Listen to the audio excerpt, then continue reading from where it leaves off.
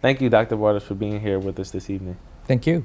In your book, Democracy for Realists, you and co-author Christopher Aiken argue that people primarily vote their social, religious, and political identities, not their ideas or policy preferences. How does this affect the kind of candidates chosen in American primaries? Well, it means that candidates have to figure out some way to connect with a large number of people. And one way they do that is through direct co-affiliation. So we see, for example, that people are more likely to vote for a candidate of the same race or the same religion or from the same part of a state. And so people have to start with those connections, but then to be a successful politician, to build out from those to include a wider range of people. And so good politicians are people who can connect with a wide swath of the community in a variety of ways.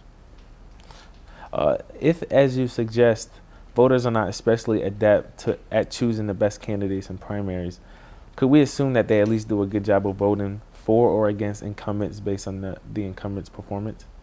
Well, that's mostly what they focus on in general elections, is especially at the presidential level, how well they think the country is doing under the current incumbent.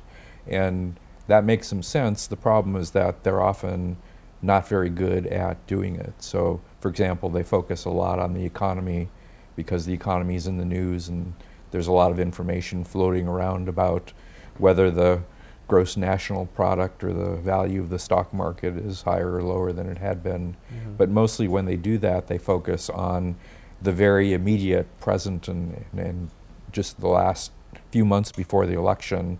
And so there's a lot of randomness in the evaluations that they arrive at. They are likely to re-elect the incumbents if things are going well in the immediate run-up to the election, even if most of the term didn't go very well. And on the other hand, if the economy is doing well for most of the president's term and then tanks just in the months before the election, the incumbent's pretty likely to get voted out of office. So that part doesn't make much sense. Yeah, it doesn't. Pretty irrational. For a lot of people, wealth and politics go hand in hand. How do we ensure that wealthy individuals or well-funded PACs or lobbyists don't exercise too much influence in the democratic process?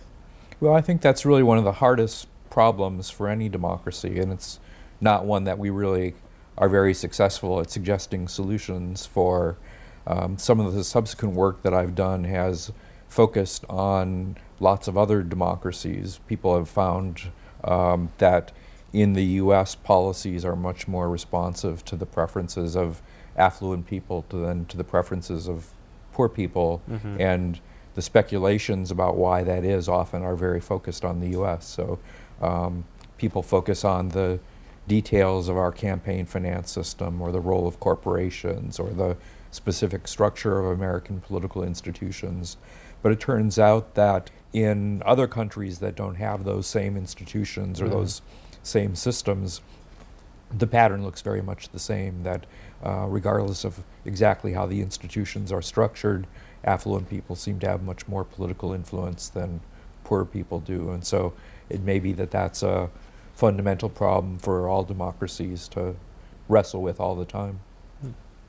To kind of offset the wealth in politics or the irrationality of voters, what other reforms might help American voters select presidents who are best suited for the job?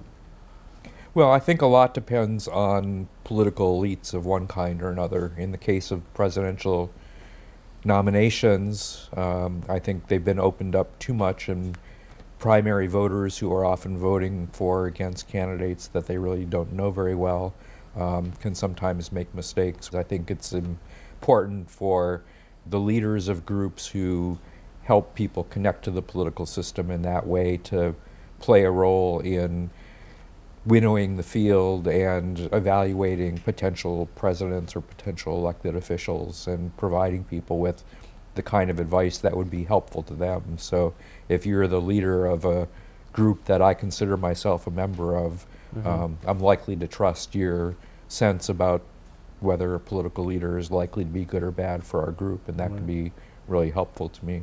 Right. I think what we need is a system in which voters have reliable information sources for the judgments that they do have to make, and also a system in which we don't expect voters to be able to weigh in on the details of every policy, but rather understand that political elites are the ones who are going to have the time and the attentiveness to be able to decide important matters.